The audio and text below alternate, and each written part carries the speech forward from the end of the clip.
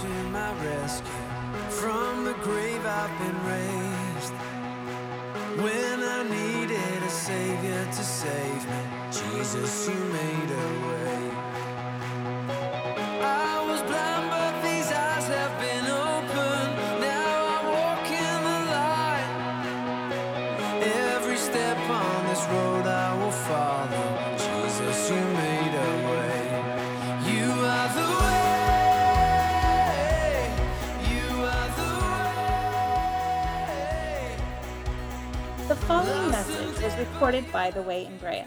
Lead pastor Von Jarrett has a heart for the people at The Way and a desire to reach the lost. The Way's production department prays this message is a blessing to you and that you find yourself closer to God through application. Jesus, you are the way. Oh, Jesus, the only way. Birthday, and thank you guys for loving me and all that good stuff. But it's hard for me to care too much about that today because last week we celebrated Easter, and this week we begin to celebrate the one who rose. We're celebrating his bride being here in this city for 10 years. So it's hard for me to really focus on myself and my birthday at all. Thank you guys for that. But John 3:30 says that he must increase, but I must decrease. And that goes for all of us. You know, every day is his birthday. Every day is his day. Every day is the day that we get to celebrate him. I'm not going to lie to you guys and say that that's not just as hard for me as it is for you to move ourselves out of the limelight and move ourselves out of the center. But I do believe that he has to increase and we have to decrease. I want you guys to do something. If you guys would all just close your eyes right there where you're sitting, close your eyes. You can bow your heads. I want you to take a couple of deep breaths. Close your eyes. Deep breath. Couple of deep breaths. That song says it all starts with breathing you in and breathing you in deeply. So the title of the message for this first Sunday of our Tenure series is Deep Breath. Deep breath. You know, at the 10-year mark, I feel as if God's told me this month to take a deep breath.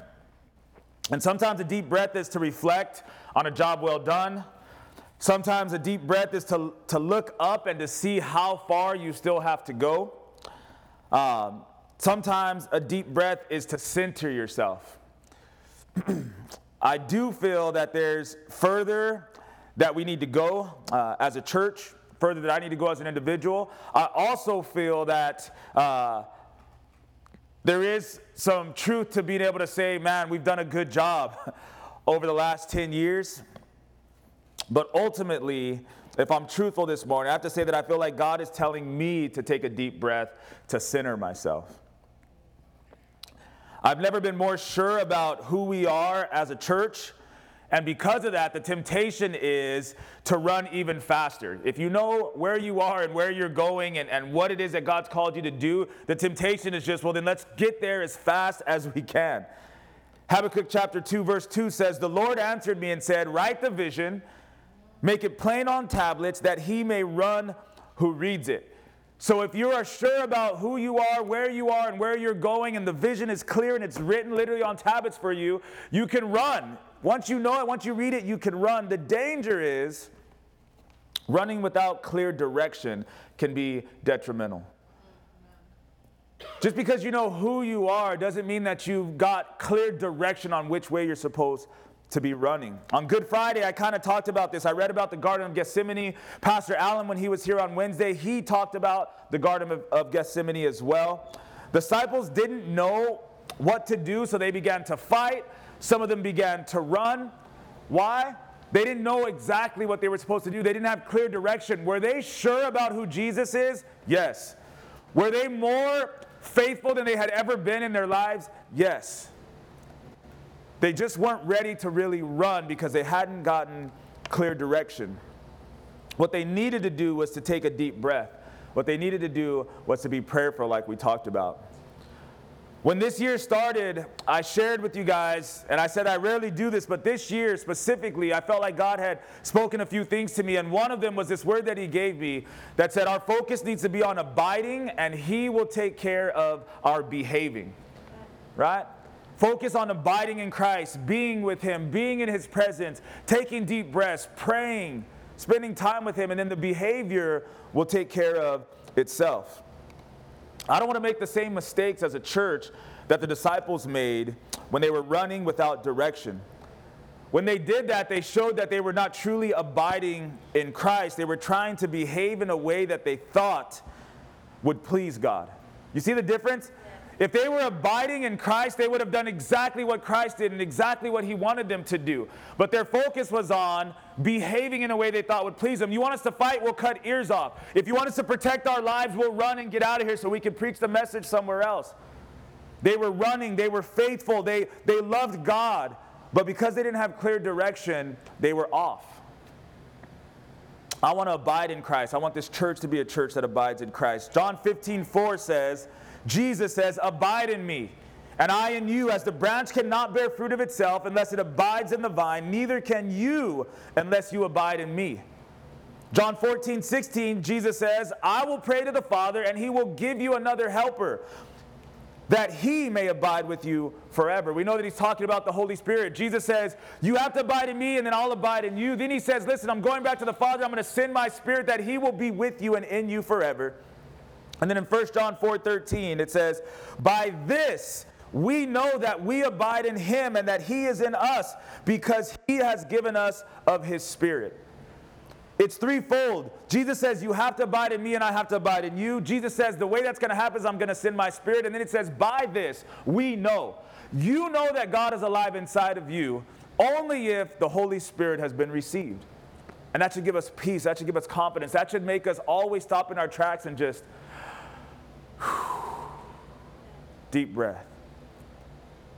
The cares of this world cannot choke us out. The difficulties of this life cannot stop us. They cannot cause us to run in the wrong direction if we slow down and take a deep breath. So why tenure and why deep breath after Easter? Say after Easter. After Easter. Say after Easter. After Easter. Say after Easter. After Easter. John 20, verse 19 is after Easter.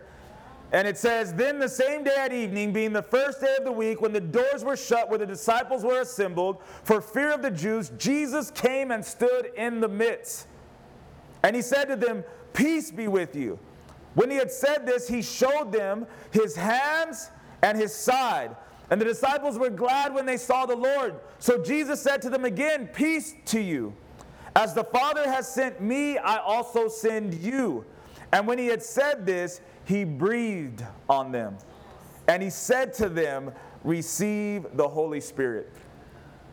It's got to be one of the best scriptures in all of the Bible.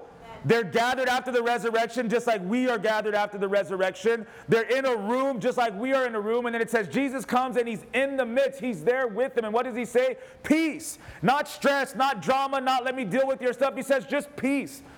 You know, when God said that there was going to be light, he just said, let there be light, and there was light. When he says peace, he's not saying I have to fix all your stuff. He's saying I'm here. Peace right here, right now. And then he says, how am I going to give it to you? After he tells them twice, he just breathes on them. Receive my Holy Spirit. And I thought about it. How many of us are actually taking a deep breath of that Spirit in? Most often when we come to church, he's trying to breathe on us, and we're in here for an hour and a half holding our breath. It doesn't matter what he's breathing if we don't breathe it in. He says, receive my Spirit. Has to be in you, has to abide in you. We got to slow down and take a deep breath. As I've been centering myself, the Holy Spirit's been revealing some very simple but also very profound truths to me about what he's taught me over these 10 years of pastoring this church. So there are some things I've learned that I can't do as a pastor and that we cannot do as a church. Some of those are make people love God,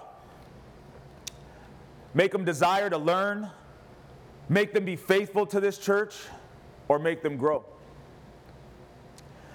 There's some things that I've learned that I'm not supposed to do as a pastor and we're not supposed to do as a church. Those are make people love God, make them desire to learn, make them be faithful to this church, and make them grow. The song said, I tried to be the hero for a day, but all my superpowers failed to save, so I turned in my ego and my cape. You guys got to get this song and just play it. I tried to be the hero for a day, but all my superpowers failed to save, right? So I turned in my ego and my cape. I'm not Superman, and this church is not Superman. There are things that only God can do, so stop trying, the Spirit says to me. But when you're holding your breath, you're running, trying to do everything. And God says, peace, receive my Spirit.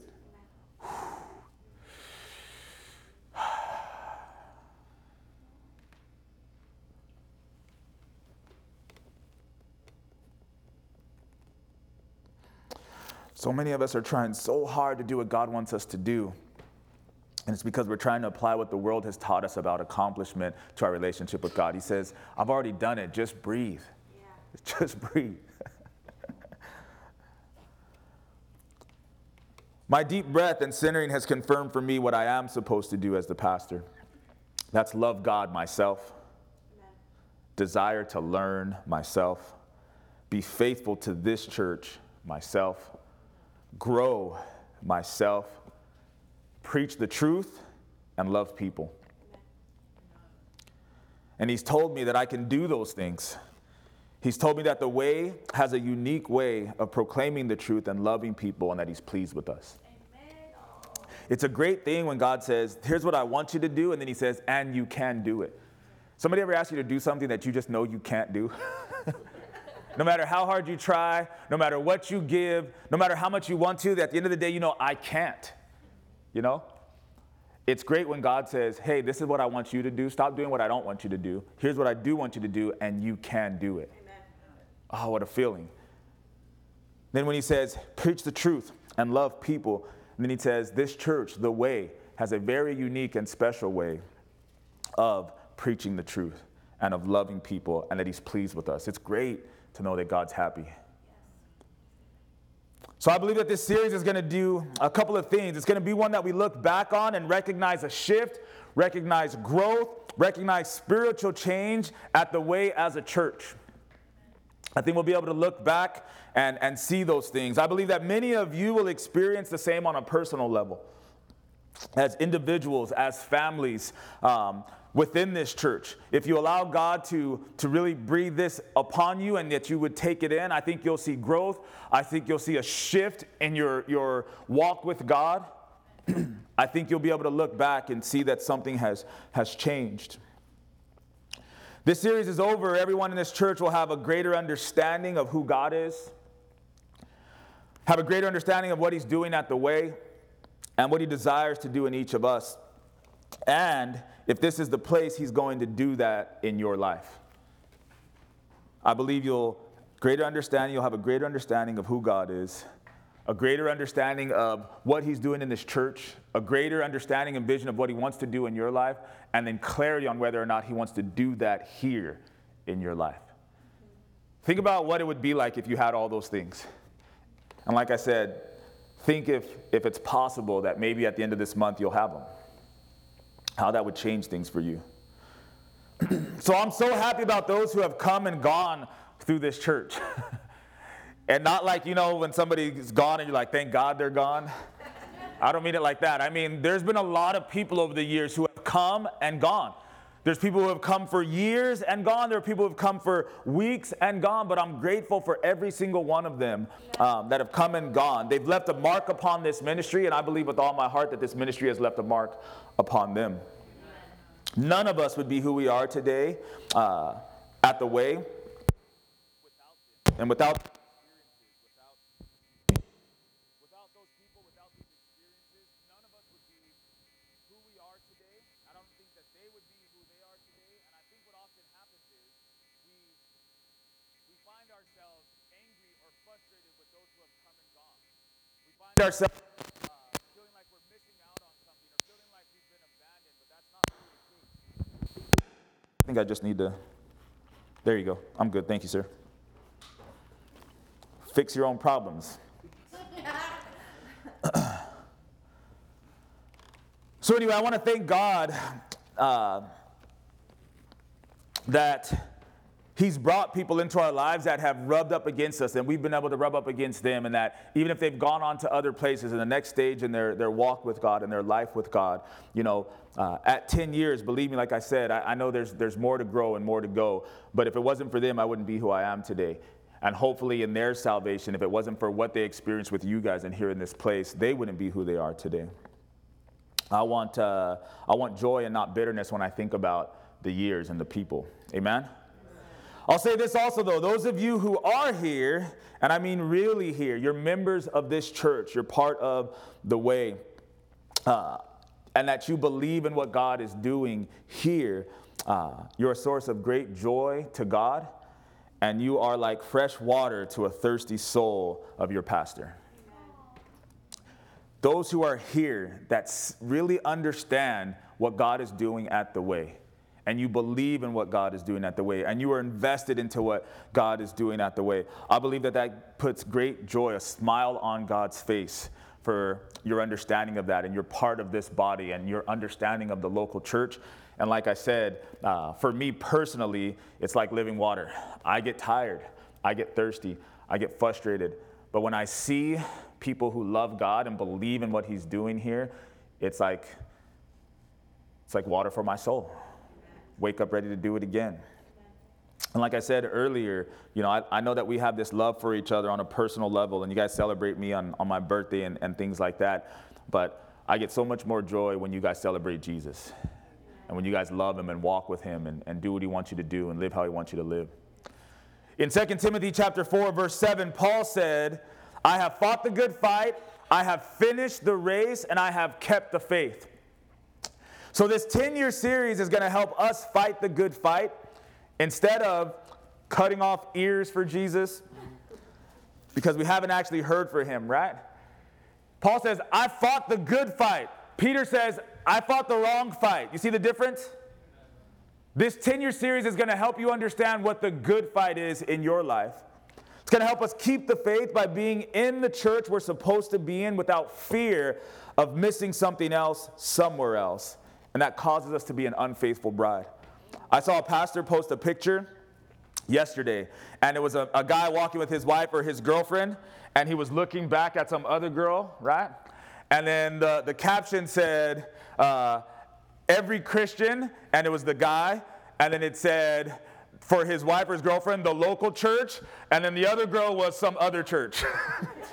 And the idea was, look, be faithful to this one. Don't think about what's out there at that one. If you want to go out there to that one, go do that. God has plenty of houses. But wherever you're going to be, if you're unfaithful here, you'll be unfaithful there. Paul says, I fought the good fight, I finished the race, and I kept the faith. I kept the bride that He gave to me. I believe this 10-year series is also going to help us finish the race, because we're going to take a deep breath. We're going to receive clear direction from the Lord about the course itself. How can you finish the race if you don't know where the finish line is? You have to have direction. You have to know where you're going. Otherwise, you end up running and never finishing. Somebody say amen. Amen. Some people were frustrated with me when we did our couples night out because one of the directions are wrong. And it was entirely possible that you would never have made it to the place even though you were running the race. Think about that. How many Christians are out there thinking they're running the race, but they're running the wrong race because they don't have direction? The Lord is at the finish line. He's not at all the different locations where we run out of gas. Listen, church. The Lord is at the finish line. If you run out of gas because you've been running over there, He's not over there. He's at the finish line. If I run out of gas because I've been running over here, He's not going to feel bad that He's not over there. He's at the finish line. It would be wise of us to say, Lord, where is the finish line? Give me direction. Where should I be running? Right? It's one thing to say, write the vision down, make it plain on tablets that he may run who reads it. But unless the vision tells you where the end goal is and the finish line is, the vision isn't complete. Don't start running. We get in the car And we'll sit in the driveway for 10 minutes if we have to. Until I get the actual address, there's no point in driving not even 10 feet. Because I could be going 10 feet in the wrong direction. But when it comes to our faith, we just be running and running and running all over the place. 2 Timothy 4:7 said, I fought the good fight, I finished the race, I've kept the faith. Finally, there's laid up for me the crown of righteousness, which the Lord, the righteous judge, will give to me on that day, and not to me only, but also to all who have loved his appearing. Paul says, I fought the good fight, I finished the race, I kept the faith, I get the crown finally at the end, at the finish line. Not in these other locations. We all get one, but we got to get to the finish line. Let's pray. Lord, thank you for the race. Thank you for a deep breath that you would give us direction, Lord God. Thank you for giving us clarity and understanding, Lord, that we would be able to be who you've called us to be as individuals, that we would be able to be who you've called us to be as a church, as your bride, that we would be able to be who you've called us to be as one of many churches that make up the whole of your bride, Lord. You are without limits. You are all over this planet.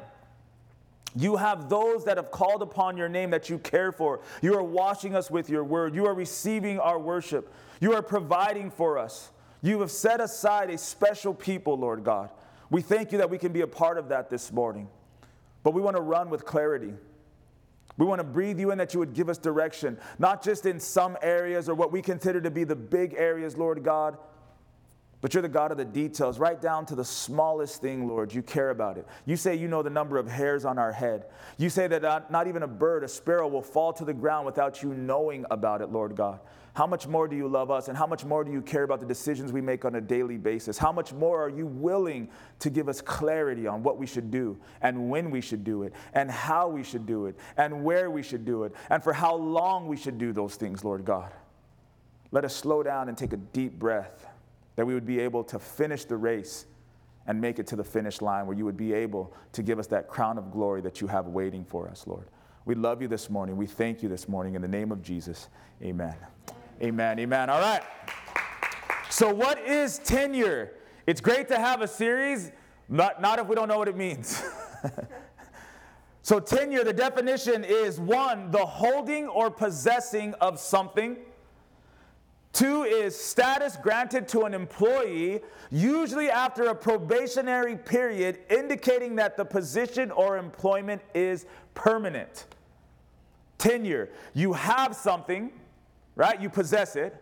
Another way of looking at it is it's a status that's given to an employee after the probationary period. You get hired and they say, after a certain amount of time, you have this job and it is permanent. It cannot be taken away from you.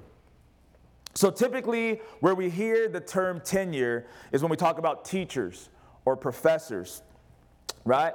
They become tenured, and it means that they can only lose their job under extreme circumstances. Like if they were caught abusing their students physically, if they were caught stealing money from the university or the school, they lose their tenure. But at some point, teachers who have been there for a long time, they get tenured and they literally cannot be fired. That's what it means. One of the key principles behind tenure for these educators, for these teachers and these professors, is called academic freedom. It means that once a teacher is tenured, they don't have to fear losing their job if they want to continue to grow and study things that maybe are not quite in line with normal education, or maybe not quite in line with the vision of that university. So let's say you've been working there for 20 years and you get tenured, and all of a sudden you're like, I don't agree with some of the things that we've been teaching here. And I've learned some new things, and there's other things that I want to teach and other things that I want to share. You have that academic freedom to be able to go down those roads without fear of, well, that's fine, but now you need to go look for a job. You've been here for 20 years, which means things have changed, and it's not going to be easy for you to find a job anymore. So you're fired, and now your life may be destroyed because you want to keep learning and keep growing.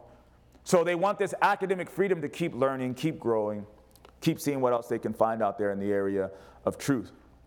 So they establish this teachers union that allows them to do that. They get their tenure. They don't have to live in fear, right? They want to push the envelope. So for me, this makes sense in a lot of areas, and I hope it'll make sense for you guys this morning. Right now, my family's doing this health kick, right? And I'm glad that there are people out there who can study diet and research the effects on the body and research the effects on food and what it does to the human body. And they don't have to be afraid of not being able to work or being fired. Imagine if they wanted to go and look at nutrients and they wanted to go and look at the different things that we eat, and somebody said, if you look into that and you find information that's different than what we've been teaching for the last 50 years, you're going to be fired. They have tenure, which means for the last 50 years, they can say, drink milk and eat meat and don't worry about these things. And then they can get to a point where they say, well, we've learned that some of these things might cause cancer. Imagine if they weren't able to get that information out. Does that make sense? Tenure is what allows them to keep learning and keep growing without fear of being silenced or being fired. There's a lot of educators who continue to search for truth. They give us things like seatbelts, penicillin, seismic bracing on buildings. So like you might have been in a building like this 100 years ago, and if there was an earthquake, it would fall down and crash on all of us. But because somebody kept looking at engineering and how to build and what the soil is and that you need steel in these buildings, right? They keep learning and they go back and they say, hey, you know what? We used to think you can just put concrete block, but it's falling and crashing on people. We need to put steel reinforcements. So it's going to cost money, but let's reinforce these buildings. Aren't you glad that people were able to keep learning and then apply that knowledge to future generations? Does that make sense? That's what tenure is about in the field of educators. Is you don't have to be afraid to come back and say, hey, listen, all those guys that told you to build block buildings, they were wrong. We need steel reinforcements so that when the earth quakes, the steel will sway like this and it won't come crashing down on people. Seatbelts. I remember in high school, a couple kids died because they're in the back of trucks. We don't ride in the back of trucks anymore. Kids aren't even allowed to walk outside without hats on and helmets on. But I hope you understand the idea of tenure, right? Is if you had to worry about every time you learned something and you knew something new that people didn't understand before, that you might get fired, how many people would just be silent and never say anything and never push the envelope and never keep learning and keep growing, right? Things like soap, right? Aren't you glad that people wash their hands? Aren't you glad you go into the restroom and it says, lava los manos, before you go back to work? Aren't you glad? I'm glad. Because there was a day when those signs weren't there and people could just go back to work without washing their hands and cook your food. Say tenure. Tenure. Thank God for tenure. Amen. But here's the big difference between our tenure series and the tenure of American academia, right? For us, the truth is not out there somewhere that we're going to look for. The truth is in here. You see the difference? For the teacher and the educator, they're saying what we have here is good, but it's not enough. So there's more truth out there for us to find. We want to be able to go and find it and then have that supersede everything else that we've already learned. With the Christian, what tenure means is we're not going out to look for more truth. We're focusing in believing that there's more truth. It's here. And it will not supersede what we've already learned. It will reinforce what we've already learned. You see the difference? There's still more truth, I believe, that God wants to reveal, but it's not going to contradict what you already know about God. It'll confirm it. It'll complete it. For instance, the world says, cigarettes are harmless. And then a little while later, they say, cigarettes are extremely harmful. See how it's completely different the more truth they found? The world says marriage is between men and women in the 30s, 40s, 50s, and all the years before. And then they come back and say, no, you know what? Not necessarily. It's pretty much anything goes. What the world said at one point is being contradicted by what the world says now. The world celebrates tenure. It gives freedom to all who have gained respect as educators, that they can be able to take their personal opinions and teach it as fact. The world takes anyone who's been tenured, like actors, athletes, teachers, business people, and once they get that level of respect of tenure, they become our examples for truth, regardless of what lifestyle they choose to live by. If one of these actors comes on TV and talks to us about, it could be anything, and we just receive it because, oh, you respect them. That's Harrison Ford. That's Brad Pitt. Whatever he says, I mean, we should listen to it. What's wrong with us? Just because they've been tenured or gotten respect in one particular area or industry does not mean that we should just receive everything that they want to tell us. But that's what the world does. A great example of this, we have a president right now who is unqualified to be president. This isn't to get political, but here's the thing. He has no political experience, but because he has been tenured in the area of business, we let him run our politics. Because in our world, if somebody gets tenured in business, if they get tenured at your work that you work at, if they get tenured in the acting field, if they get tenured as an educator, we just let them talk to us and pour into us what they say is truth in every other area of our life, and that's wrong. Why are we letting these people lead our lives? We have to stop letting people who have been tenured in one area lead us in all these other areas of our lives. They have to be tested. Here's another example. We have a gymnastics coach for the United States who is tenured. He knows everything about gymnastics. He's been a great teacher. He's been a great leader. And so what happens? These parents say, take my daughters. Because you must be moral. You must be righteous. You tell us the plan for our family. If you say 5 days of practice, it's 5 days of practice. If you say $30,000 for you to be the coach, well, then $30,000 for you to be the coach. And then what happens? He molests all these young girls because we let him lie to us about all these other areas of life. He is not the moral barometer for you. He is not the family planner for you. He is a gymnastics coach. He is not the one to send your daughters off out of state and out of the country with. Tenure is different in the world than it is in the church. But how many people who we work jobs, whoever that boss is, they may be tenured, they may be great in that field or in that industry, but that means nothing in regards to morality, love, life, joy, relationship, friendship, being filled with the Holy Spirit. Many of us are the ones who have been tenured by God, and we act as if these other people have more authority in every area of life. And we let them talk about things and say things and speak lies as if they're the truth. And we're the holders of truth.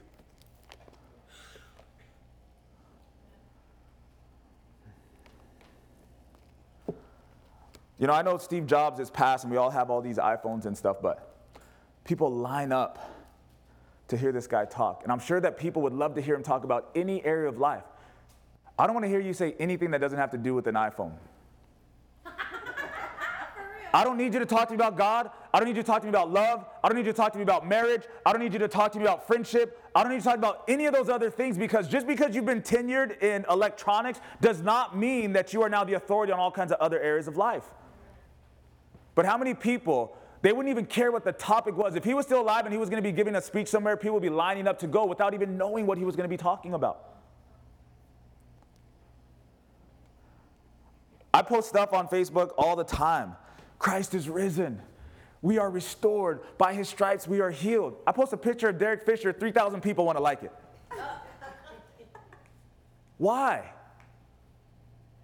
You see this man's face, and you know he used to play for the Lakers, and it's like, we're drawn to, people are texting me, how did that happen? Like, I don't want to talk about that. Why don't you talk to me about that baptism? Why don't you talk to me about that salvation? Why don't you talk to me about the word of God that's sharper than any two-edged sword? You know why? Because Derek Fisher's been tenured. He's reached the level in this world that we live in where he demands respect and he demands attention. Who's shaping your life?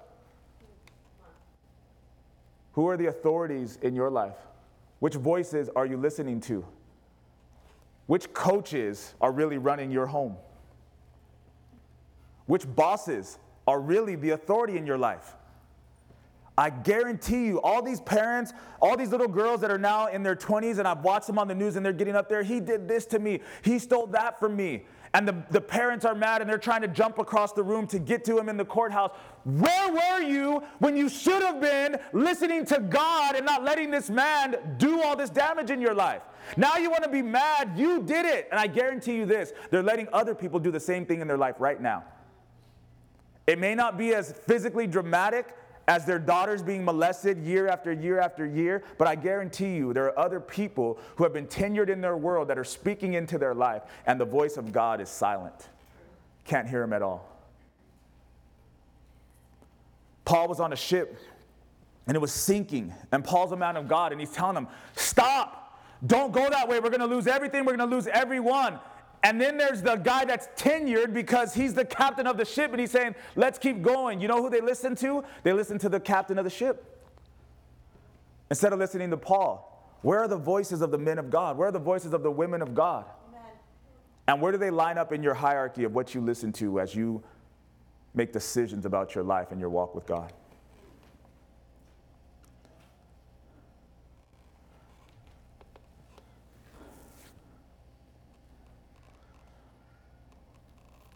The tenure of God says to a church that you have faithfully proclaimed the truth, and because of that, you have been established.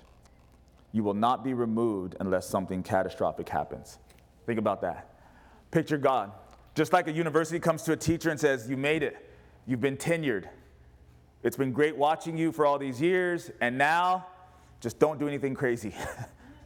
But keep going. You don't have to worry about losing your job. Imagine God comes to a church and he says, you faithfully proclaim my word. You faithfully love people. You're being tenured. You're being established. You will not be removed unless something catastrophic happens. If you begin to abuse the sheep, if you begin to preach things like works instead of grace, if you attempt to steal the glory that belongs to Jesus, this is why I said what I said about my birthday. Thank you guys for that. And this isn't to to give you any of a hard time, but Jesus says, look, it's my glory. You don't even have a birth if it ain't for me. And people will sing happy birthday to you, but they won't lift up one word to me and say, I was made to worship. I was made for love. But we can sing happy birthday to a man. He says, oh, you can lose your tenure if you lead like that. If you try to mix in what you think with the truth, you can lose your tenure. If you take the truth that you've preached and then you use it to preach your own agenda, once people have gained trust in you, that's what a lot of people do, right?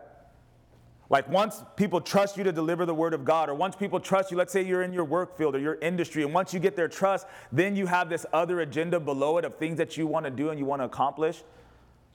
God will swiftly remove the tenure from that church. So I'm well aware of these pitfalls that many churches fall into, but I'm not afraid to say that I believe God has given us tenure at the way. It's an interesting place to be in as a man of God, as a pastor, as a church, where you say, look, it's not prideful. I don't care. I'm not going to be afraid to say, you know what, I think God has established this church. Yes. I know that if we don't act right and we do things that we're not supposed to do, just as quickly as he giveth, he can taketh away. But I'm not going to be afraid to say, I believe we're established. I believe this church is not going anywhere. We're a good church. We teach and preach the truth, and we love people. I'm not saying it to boast. I'm just saying I'm not afraid to say it. Here's another one for you. I think I'm a good man and a good husband and a good father and a good pastor. My race that I'm running, I believe, will make me a great man and a great husband and a great father and a great pastor. But I believe that I've been tenured in all these areas, and I believe that I'm not the only one here. We should not be afraid to say, you know what?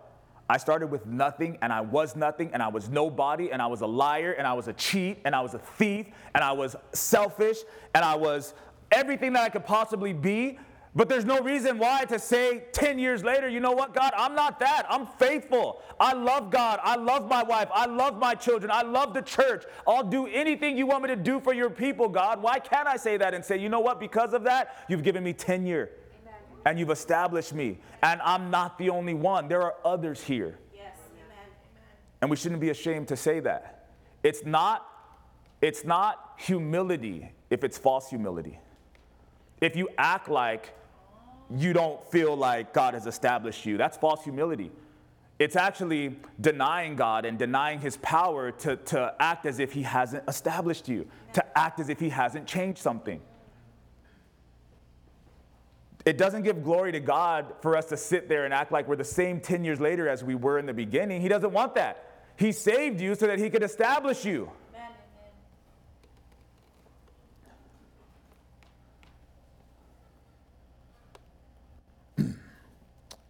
This morning I came to tell each of you that God wants to work in you and move in you and establish you and tenure you. He does not want you to stay like you were when you got saved. He doesn't want you to stay like you were yesterday before you came here today. Like, there's something he wants to do. There's something he wants to establish. There's something he wants to be immovable in your life. There's something he wants you to be able to stand on and say, you know what? I'm not ashamed to say I'm different. Amen. God has given me things that will never be taken from me. I don't care who I used to be. I'm no longer that person. I don't care who you remain. This is where I'm going. I haven't arrived yet, but I'm on the course. I've heard the direction. I've breathed in the Holy Spirit, and I'm going towards the finish line. We should be able to say that. You should be able to say that. That's right. So here's the question. What are you building? What are you striving for today?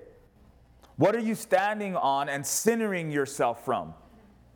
That you would be able to say, I'm established. I'm strong. I'm tenured. I know where I'm going. I have to be honest with you. It ain't this. It ain't coming to church.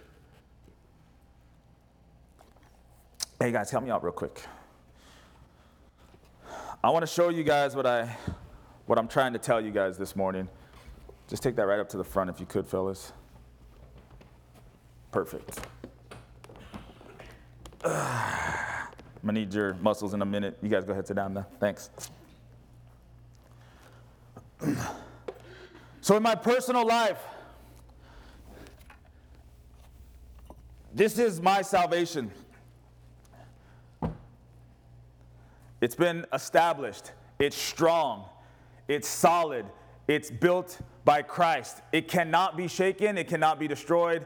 And this is Mary's salvation. Looks a lot like mine, amen? Hers is strong. Hers is solid. It's been established, and it cannot be taken. Everything that we have, we've built upon Christ. And because of Christ, the two have become one. Where we were separated, we're no longer separated. In Christ, the two have become one. Then, God brings around these little babies named Nate, and there's Naomi, and there's Niall. And he says, this is your family. This is what I've established. It started with your individual salvations. Everything that you have has been built upon me. I'm the one that holds it all together. Without me, it all falls apart. And then he says, this is everything else in your life. Everything's important, but I don't care about all this stuff that everybody's paying attention to all day, every day. I can focus on this for a week or two. I can have some issues with this and have to talk to some of my brothers about it. I can say to the coach, look, we ain't going to make it on Sunday. I'm sorry. But none of this matters if I don't remember. I'm only established. I've only been given tenure because I know the rock of my salvation. I know that the big bricks in everything that's going on is my wife and I and our marriage. And I know that all that really matters is Nate, Naomi, and Niall, and what happens to them with their eternal souls. This is called life, and this is what it looks like. The problem is, many of us have this flipped upside down. We are on unstable ground because all the little things are constantly causing us to tip and to tumble and to struggle and to worry and to cry. And when that stuff starts to happen, all I have to do is take a deep breath and say, center yourself. Receive the Holy Spirit. How's your marriage? It's good, Lord. Are there any issues? Why don't you go to a marriage event? Why don't you pray together? Why don't you remember that all the rest of this stuff, if it falls apart, it doesn't matter? How are your children? Are you listening to what they're saying? Are you caring about how they're feeling? Do they understand that when you're running around with all these other small rocks and meeting with people and praying with people and counseling people and marrying people and preparing the word and teaching Bible study, do they understand that they are loved immensely?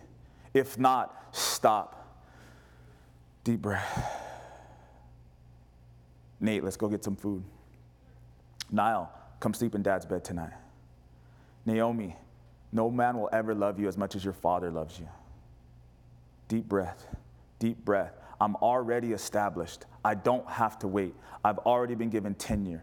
I can only become better at what you've placed inside of me, Lord. I don't have to earn anything. You've made me a man. You've made me a husband. You've made me a father. I'm established. It can never be taken from me. I can only give it away, and I refuse to give it away, God.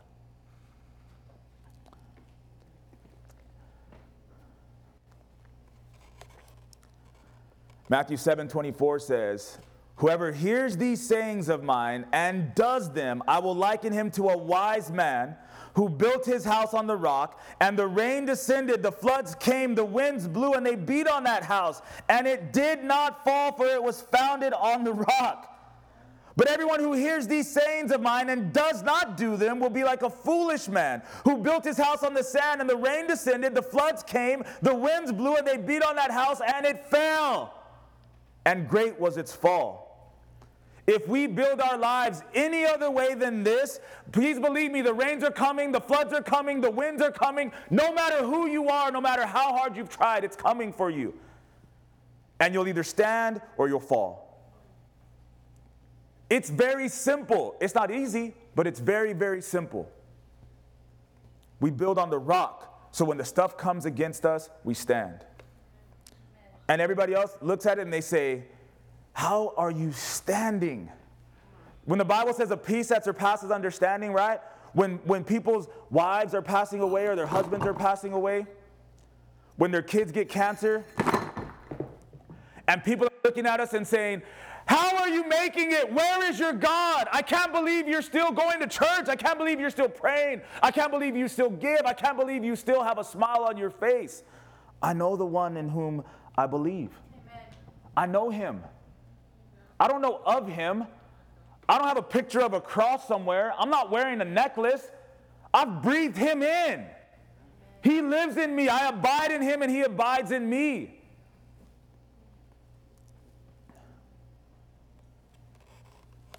How about the church?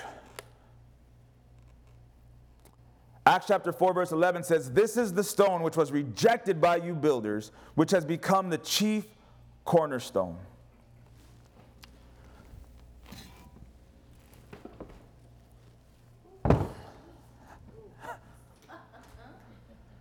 Rejected by the builders, but it's the chief cornerstone. What it means to be the cornerstone is God says, I will build my church and the gates of hell will not prevail against it.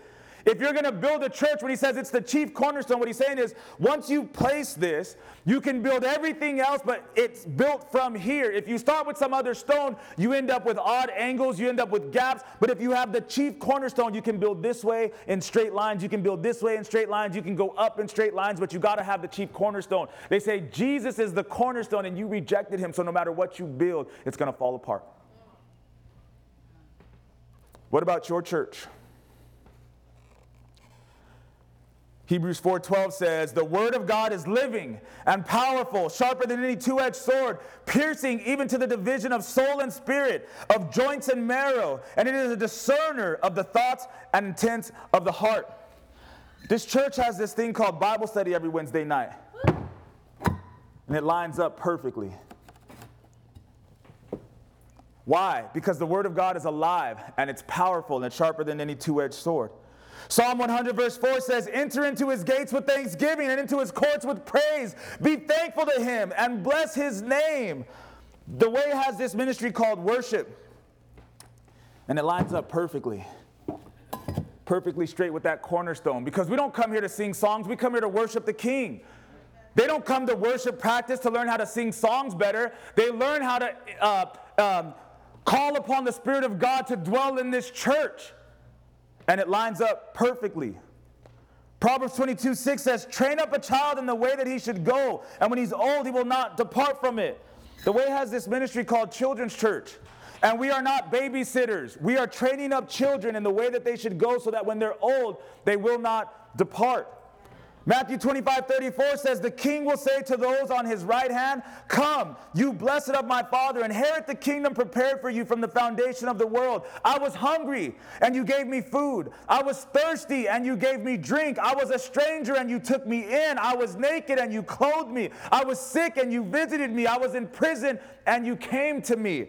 The Way has this ministry called Sidewalk Sanctuary. We ain't going out to have food at Green Tomato. We're going out to feed those who are hungry, to clothe those who are naked, to give drink to those who are thirsty, to invite them into a relationship with God. And it lines up perfectly because we know the cornerstone.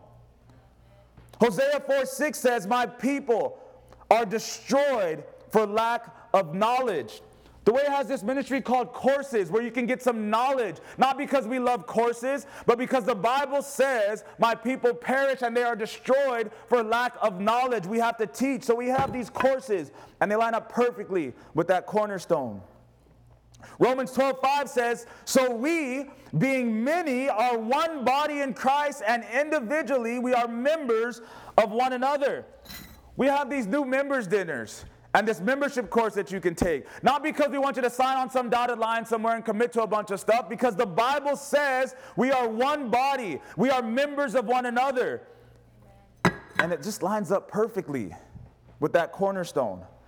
You may have heard this one before, Malachi 3:8. Will a man rob God? Yet you have robbed me, and you say, in what way have we robbed you? In tithes and offering. We get up here and we receive tithe and offering every Sunday, every Wednesday, not because the church is trying to pull dollars out of your pocket, but because the Word of God says, do not rob me. We have financial peace 3 times a year. Why? Because we want to just flood Ray and Sarah's house with people? No, because we are willing to sacrifice personally so that the Word of God can be fulfilled in His church, and it just lines up perfectly. Luke 16:1 says, he also said to his disciples, there's a certain rich man who had a steward, and an accusation was brought to him that this man was wasting his goods. So he called him and said to him, what is this I hear about you? Give an account of your stewardship. We have this ministry in our church called our finance ministry.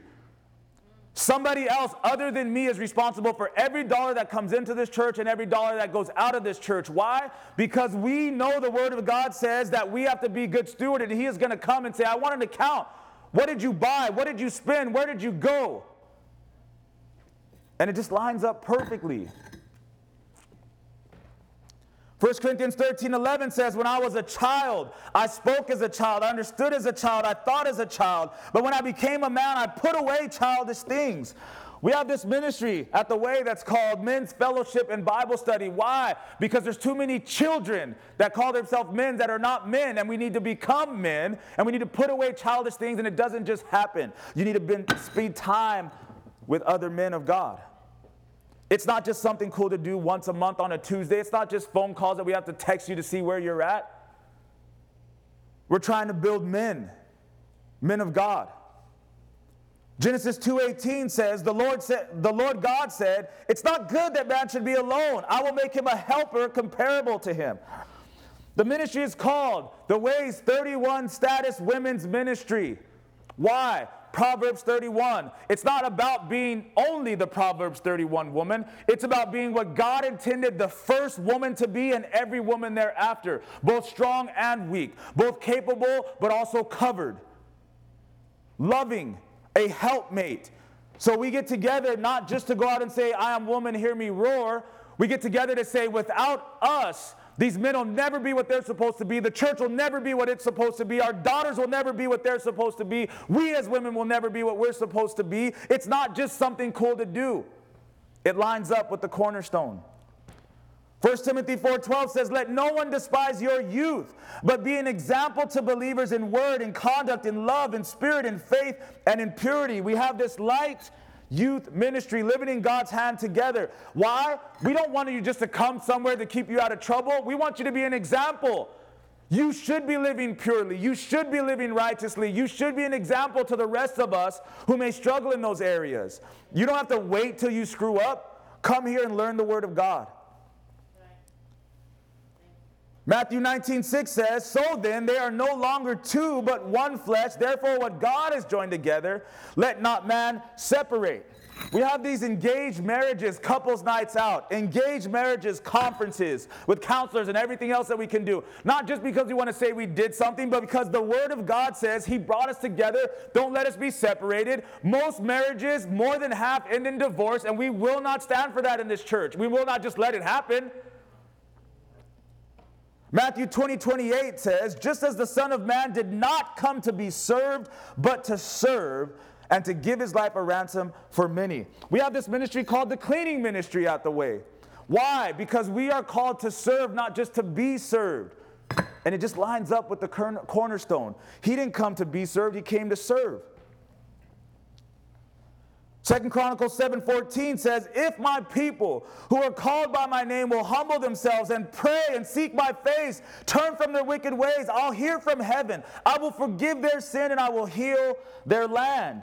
We have this ministry. It's called the prayer ministry. Oh, I don't know about a Friday night. I don't know about early on a Sunday morning. I don't know about going when everybody's hanging out and talking, doing coffee and donuts. You want me to go to 4 to 6 and pray? It's not just something to do and something to have on a calendar. It lines up with the cornerstone and the Word of God.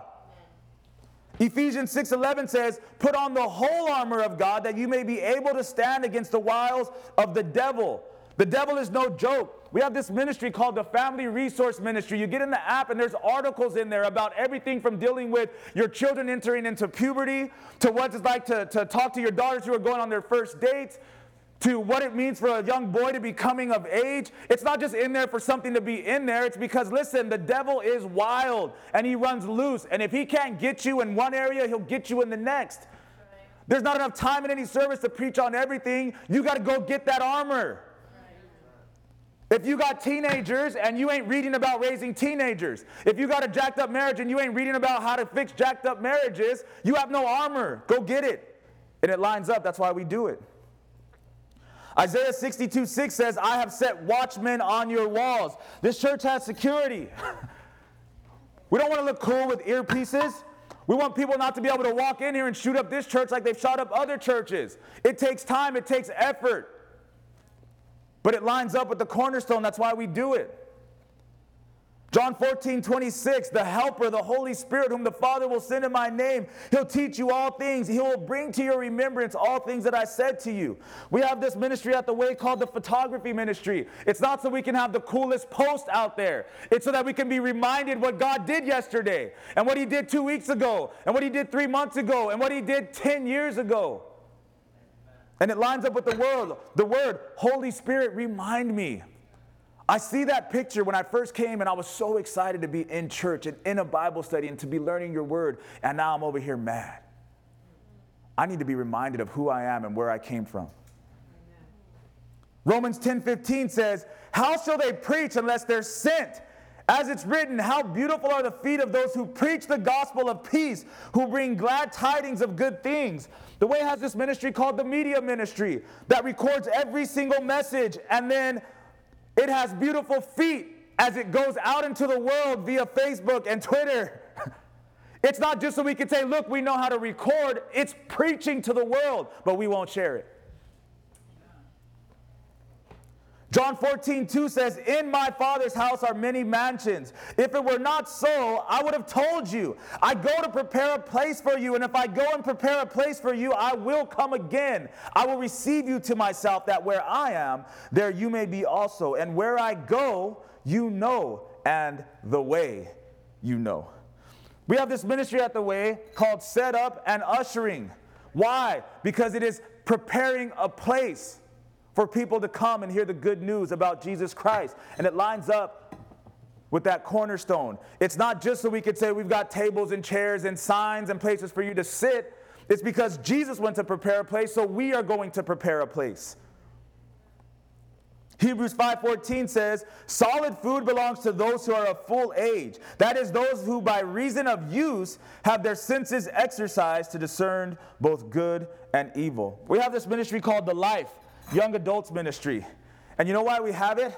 Because people need to learn how to use what they learned when they were in the youth and how to become young adults so they don't look like the rest of us adults who act like we don't know what to do. So by reason of use, we say, look, we're not going to wait for you to be 16, 17, turn 18, and then you're going to look like the rest of us who are 35, 40, 50, and 60. No, we're going to have this life young adult ministry that says, use what you learn. Put it into practice. You're not in high school anymore. Become a man. Become a woman. Don't wait. Oh, and it lines up with the chief cornerstone. Acts 6:2. Then the 12 summoned the multitude of the disciples and said, it's not desirable that we should leave the word of God and serve tables. Therefore, brethren, seek out amongst yourselves 7 men of good reputation, full of the Holy Spirit and wisdom, whom we may appoint over this business. But we will give ourselves continually to the prayer and to the ministry of the word. We have this ministry called administration and our welcoming ministry, 2 different ministries. Why? Because we want to know who came and where did you come from and how can we connect with you. We want you to get emails that say, hey, your course is coming up. We want you to get text messages that say, hey, there's a men's event, there's a women's event, there's a couples event. Do you need help? Do you need finances? Can you come? We have that ministry. Why? So that this ministry of the word and prayer can continue to go forward, but nobody gets lost in the shuffle. It's not just something to do. We don't do anything in this church just for the sake of doing it. But how many people in the church have no idea the direction that God has given us, so therefore we run not, or we run in the wrong direction? We ain't hounding you because the event is not going to be good if you don't show up. We're hounding you because God has said, you need this. And the church has provided it for you. God has said, you need this. And the church has provided it for you. God has said, you need this. And it's the same problem we always have.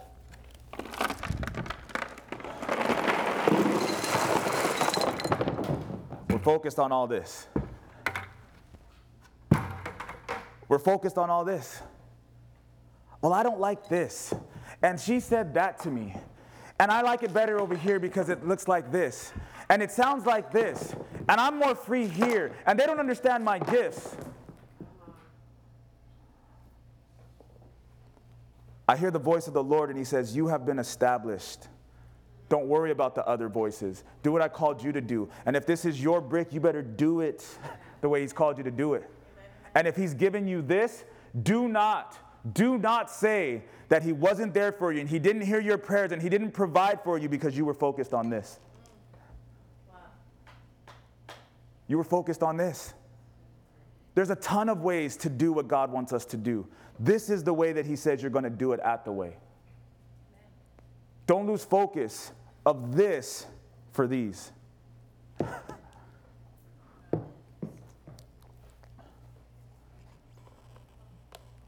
Some of the things that we do, they look bigger than other things. You know, Pastor Allen was here on Wednesday night and he said,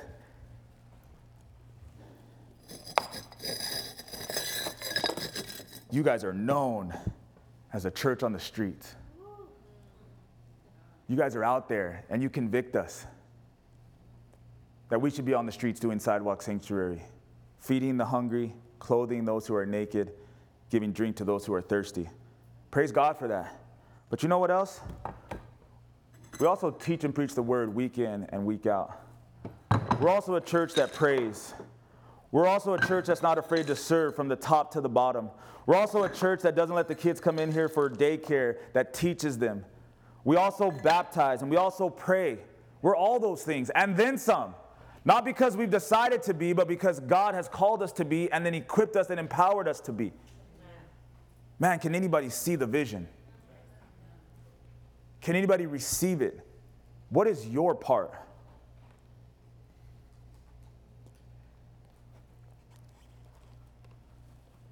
One day I see every single one of those ministries with hundreds of people pouring into that individual ministry. Yes, could you imagine Vanessa's children's church if it wasn't just Vanessa? But there was 100 people saying, how can we be the best children's church ministry out there? How can we provide for these kids in a way that no other church has been able to provide? How can we meet the needs of every single child? How can we know if every single child is dealing with abuse in the home, yes, yelling and anger and fighting in the home? Imagine if there was 100 people that said, I'm not just going to show up to teach a class and get done with my 2 hours and say I did my duty, Man, I'm going to know these kids. Who else cares if their home is violent? Who else cares if they're not getting enough to eat? Who else cares if they don't have clothes? Yes, amen. I see it one day. I see it. I see it for all of them. God has convicted me to spend less time worried about these things. They're going to continue to come, and they're going to continue to be a part of what we do. He says, deep breath. It's built on me. It's going to bear fruit. Deep breath. The desires are the right desires. Your prayers will be answered. Deep breath. There's no fluff. It's all foundational. It's all important. Deep breath.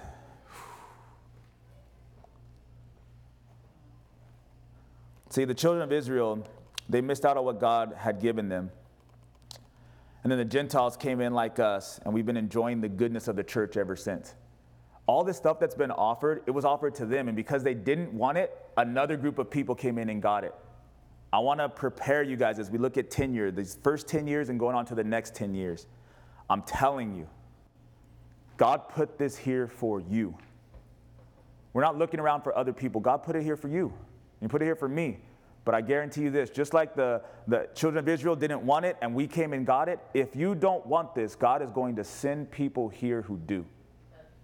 He is going to send people here who want it, who will fight for it, who will receive it, who will breathe it in, and who will enjoy the fruits of it. We've begun to see some of that where, just think about the church recently. People are getting saved, then they're getting baptized, they're going through courses, we're seeing marriages, we're seeing salvation, we're seeing all these things in people's lives that have been taking a lot more time for many of us to go through those stages. Bible talks about things accelerating in the end times. I believe we're going to see more people just get saved, get sold out, give everything to God, build their lives on the rock. I want us all to be a part of that. Tenure is about something being established. It doesn't matter what the world sees.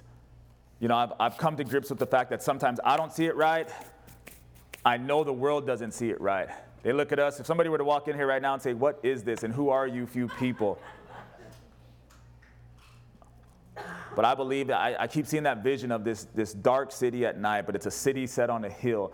And I just see this fire coming out of this place where, like, look, God sees something that the world doesn't see. And he says, hey, here, you're tenured. I'm going to bring it to a close just a minute. Can you hear what God is saying about you and about this church this morning? About your life and about the life of the way. I believe that he wants you and he wants us to be established. Exodus 15:17 says, you will bring them in and plant them in the mountain of your inheritance, in the place, O Lord, which you have made for your dwelling, in the sanctuary, O Lord, which your hands have established. Deuteronomy 32:6 says, do you thus deal with the Lord, you foolish and unwise people? Is he not your father who bought you? Has he not made you and established you? 1 Chronicles 16:30 says, tremble before him, all the earth. The world also is firmly established. It shall not be moved. 2 Chronicles 20:20 says, believe in the Lord your God and you shall be established. Believe his prophets and you shall prosper. Psalm 40:2 says, he also brought me up out of a horrible pit, out of the miry clay, and he set my feet upon the rock, and he established my steps. Last one, Proverbs 4:26 says, ponder the path of your feet and let all your ways be established. We serve the God who establishes and grants tenure. That's who he is. He wants to establish us. He doesn't want us on shaky, rocky ground. He doesn't want us all over the place. He doesn't want us focused on the wrong things. I'm going to close this morning by sharing what I think is the one thing I believe leads us to tenure more quickly than anything else. If you're here and you be honest and say, you know what, I don't know that I'm established. I don't know that I'm tenured. I don't know that God has come down and said, bam, here is my stamp of approval. You have been established, never to be removed, never to be shaken, never to be overcome by any storm.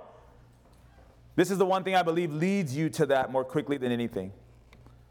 As we take a deep breath and allow the Holy Spirit to lead us, we most often find this. It's called wisdom. Wisdom.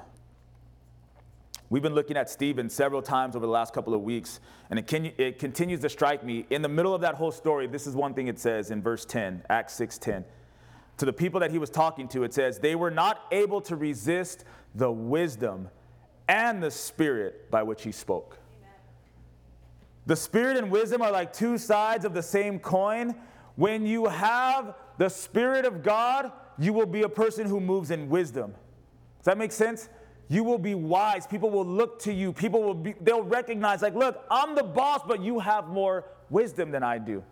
I've been tenured in this area of life, but the reality is that person has more wisdom than I do. Why? Because you have the Holy Spirit. If you don't have wisdom, if you're not identified as a man of wisdom, a woman of wisdom, somebody that people can come to you with the situations and circumstances of their life, and you be able to pour wisdom and godly wisdom into their life, focus all your attention on it. This is my devotional from yesterday.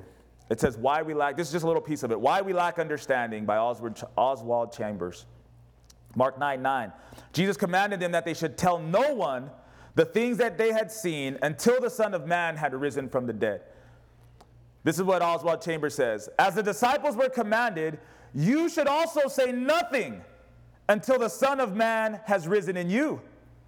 Until the life of the risen Christ so dominates you that you truly understand what he taught while here on the earth, when you grow and develop the right condition inwardly, the words Jesus spoke become so clear that you're amazed you didn't grasp them before. In fact, you were not able to understand them before because you had not yet developed the proper spiritual condition to deal with them. Our Lord doesn't hide things from us, but we are not prepared to receive them until we are in the right condition in our spiritual life. Jesus said, I still have many things to say to you, but you cannot bear them now. We must have oneness with his risen life before we are prepared to bear any particular truth from him. Do we really know anything about the indwelling of the risen life of Jesus? The evidence that we do is that his word is becoming understandable to us. God cannot reveal anything to us if we don't have his Spirit. The Spirit and wisdom and understanding of the word. So here's what I'm going to do. Isaiah, would you come? I'm going to read Proverbs chapter 8 to you guys this morning as we close. And I'm going to invite you guys to pray. The heading in my Bible for Proverbs chapter 8, don't turn there. And matter of fact, I don't even want you to put it up on the screen. I'm going to read Proverbs 8, and the heading in my Bible says, the excellence of wisdom.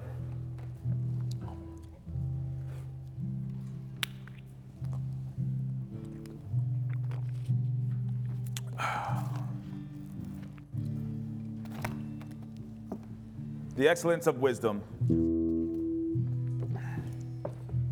I'm going to turn this around.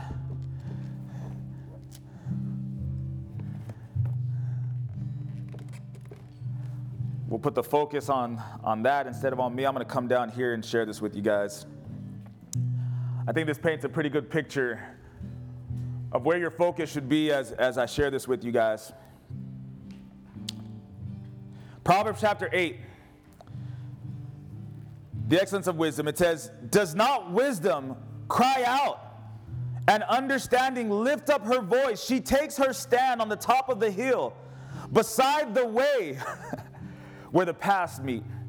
She cries out by the gates at the entry of the city, at the entrance of the doors. To you, O men, I call, and my voice is to the sons of men. The picture is that wisdom, like a woman, it says, she cries out. She places herself where the paths meet. Every path meets in this location, and then only one will lead to the cross, and the others are going to go all these other directions. And it says that wisdom is right here, and she's crying out, I'm here. Listen to me. Don't go in the wrong direction.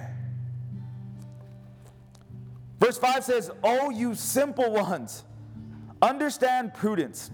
You fools, be of an understanding heart. Listen, I will speak of excellent things, and from the opening of my lips will come right things. My mouth will speak truth. Wickedness is an abomination to my lips. All the words of my mouth are with righteousness. Nothing crooked or perverse is in them. Wisdom says, listen, you can take it to the bank. Every single thing that I say, I'm not like those other people who have received tenure where only talk to me about business, only talk to me about iPhones, only talk to me about gymnastics. No, wisdom says every single word I say in every area of your life, you can take it all in wholly. This wisdom. Verse 9, they are all plain to him who understands, and right to those who find knowledge. Receive my instruction, not silver, and knowledge rather than choice gold, for wisdom is better than rubies. And all the things one may desire cannot be compared with her. What do you desire most? Be honest this morning. Are you seeking wisdom or are you seeking other stuff? When you wake up in the morning, what's the first thought on your mind? When you go to bed at night and you're having your prayers about what you want and where you want to go and what you want to see and what you want to have, is wisdom even on the list? It says it's better than rubies, and all the things one may desire cannot even compare to her.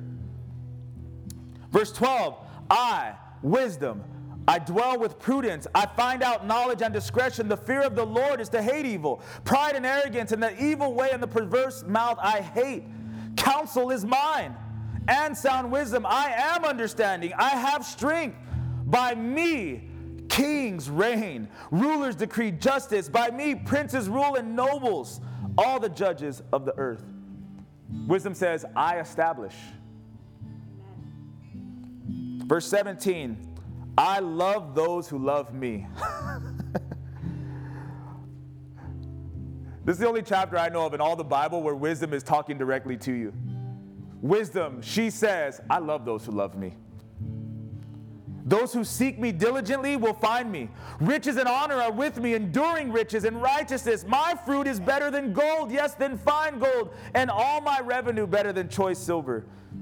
If you have wisdom, she says, I love you if you love me, and you are rich beyond your wildest dreams. Verse 20, I traverse the way of the righteous. In the midst of the paths of justice, that I may cause those who love me to inherit wealth, that I may fill their treasuries. You guys have heard me talk about this once or twice before, that if you're on the road that God wants you to be on, you'll be on that road and you'll just find gifts. Like, oh man, I didn't even know this was for me, but it has my name on it and it's on this road. You've heard me say that before. I didn't do this on purpose, but I'm saying what the Bible says. Wisdom says this.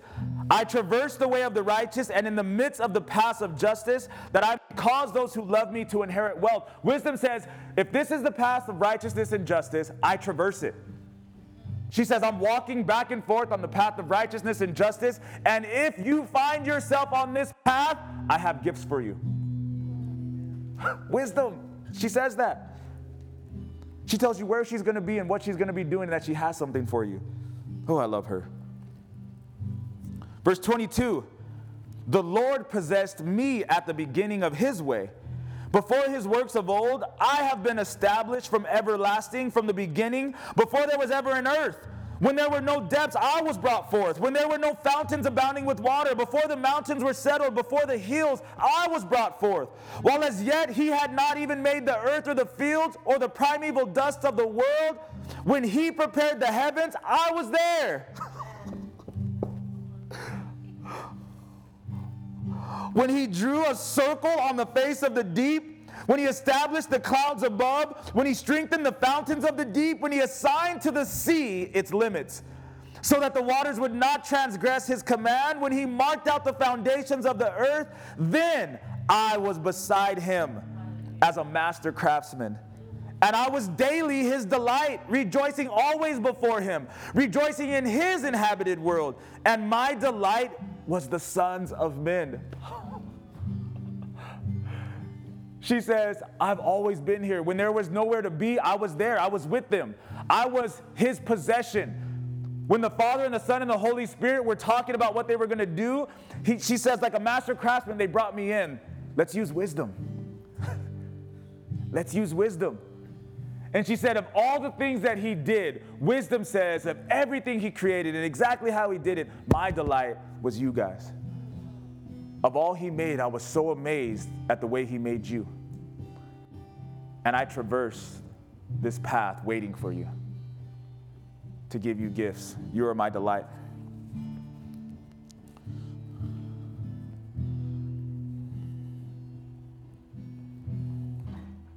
Hallelujah, Lord.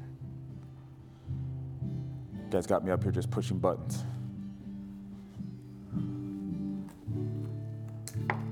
Hold that for me, wisdom. No, I'm always telling you guys to keep one of these with you. Like Esther, for a time such as this. These ones work. Amen. No, I don't need it. Thank you. Out of the light of the Lord. Last couple verses, verse 32. Now therefore listen to me, children. For blessed are those who keep my ways. Hear instruction and be wise, and do not disdain it. Blessed is the man who listens to me, watching daily at my gates, waiting at the post of my doors. For whoever finds me finds life, and they obtain favor from the Lord. But he who sins against me wrongs his own soul, and those who hate me love death.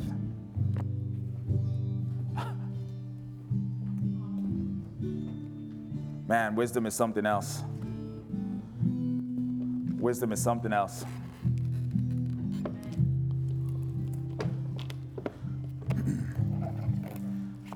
So I want to close with ask you guys just to stand with me.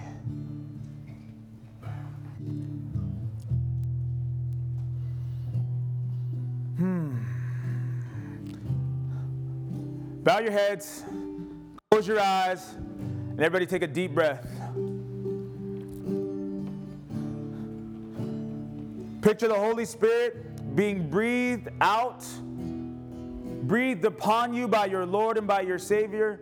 Jesus says, I breathe upon you, receive my spirit. Take another deep breath.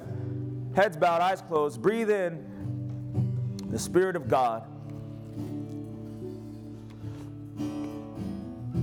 Go ahead and keep your eyes closed. Focus on the Lord. Proverbs 9:10 says, the fear of the Lord is the beginning of wisdom. And the knowledge of the Holy One is understanding. For by me your days will be multiplied and your years of life will be added to you. If you're here this morning and you're not saved, but you have a fear of judgment, you have a fear of having to pay for the sins that you've committed, the Bible says that's a good thing. That is the beginning of wisdom. You should be afraid because judgment is coming. And there is a price to be paid. And the Lord sees everything. Nothing is secret. Nothing is hidden from Him. You're wise to be afraid. But He says, if you'll give your life to Him, in turn, He'll take your sin and give you forgiveness. He'll take unrighteousness and make you righteous. He says, I'll give you eternal life. When He says, I'll multiply your days, He's not talking about just a long life. He's talking about eternal life. Be done with the old life. Start a new life that will live forever. But you have to take the first step of wisdom. And then your salvation will be established. You will be tenured in the area of salvation. It can never be taken from you, but a step has to be taken. The word goes out. Wisdom stands at the crossroad and she says, hey, you will be judged unless you go this way. This road leads to the cross. This road leads to somebody who has died for you. This road leads to forgiveness and joy and eternal life. This is the only road, and it is a narrow road. Hear my voice above every other voice, for wisdom is speaking to you. We all come to this crossroad in fear. Some of us continue on the wrong road and we maintain that fear. Some of us go through the cross and we're forgiven. If you're here, the eyes are closed, the heads are bowed, you're not saved, you still have fear, you don't know that you're going to heaven, but you want to. It's just a simple decision to choose Jesus. If that's you, raise your hand. I want Jesus. I want to be saved. I've come to the crossroad. I want to be a wise man. I want to be a wise woman. Anybody else? Hallelujah. Thank you, Jesus.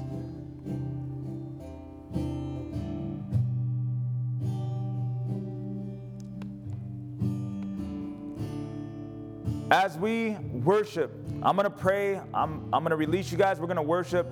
Just two things. This worship is a foundational brick, if you will, of who we are at the Way. These aren't songs we sing. This is the heart of our church that cries out to our King. Embrace it. Enjoy it. Enter into it. Be part of it. Be of one accord. Make a joyful noise to the Lord. But I feel a little bit like Pastor Paul this morning, so I want to share his words with you before I pray. Romans 1:11, Paul says, I long to see you, that I may impart to you some spiritual gift, so that you may be established. Paul says, I'm the pastor. I want to see you. I long for you. Why? I want to impart something to you. I want to give something to you, that you would be established, that you would be tenured, that you would be founded upon the rock. So as we worship, I'm going to stand here, and I want to give you something. If you're a ministry leader here, as we worship and you come, I'm going to give you your brick. And I want you to never forget how important you are and how important this ministry is to what God is doing at the Way. If you're not a ministry leader, you are still part of this body. You are still important. Every part, the Bible says, has an effective working that makes the whole body effective. It doesn't matter what ministry you do or don't have. It matters if you see the vision and that you've been given some direction, that you would be able to go towards the finish line that God has for you. I want you to take two pieces. I don't care if you take a brick. Once the ministry leaders get theirs, there's going to be some extra. You can take a brick. I don't care if you take two of these rocks. I want them to represent for you guys what God is trying to establish in you as an individual, and the other one, what God is using you to help establish at the Way. Foundational. They matter. They will last. We'll build everything upon the rock. Lord, we thank you for who you are, Jesus. We came to bless your name, to give unto you, to give you worship, to give our tithes and our offering, to give our attention, Lord. And like always, the gifts that we have cannot compare to the gifts that you have for us. You said that we could have tenure. You've said this morning that we can be established. You said this morning that we can have pride in who you are, not in who we are. You've said that the old is gone and you've ushered in and you've made all things new. You've told us this morning that we do not have to wait. You're in the midst. We see your hands. We see the hole in your side. And you say to your people this morning, peace to you. Not tomorrow, not next year, not when everything gets fixed, but because you are here in our midst, you say we have peace now. And then you breathe on us. Lord, as we worship you, we want to feel your breath, breathing your Holy Spirit upon us, and we want to breathe you in deeply. We will not hold our breath. We will breathe you in. We will take a deep breath. We love you this morning. We need you this morning. As we come, Lord, minister to your people. Touch them, encourage them, strengthen them, give them the peace that surpasses understanding. In Jesus' name we pray. Amen. Amen. Amen. You guys are released. You can worship, you can pray.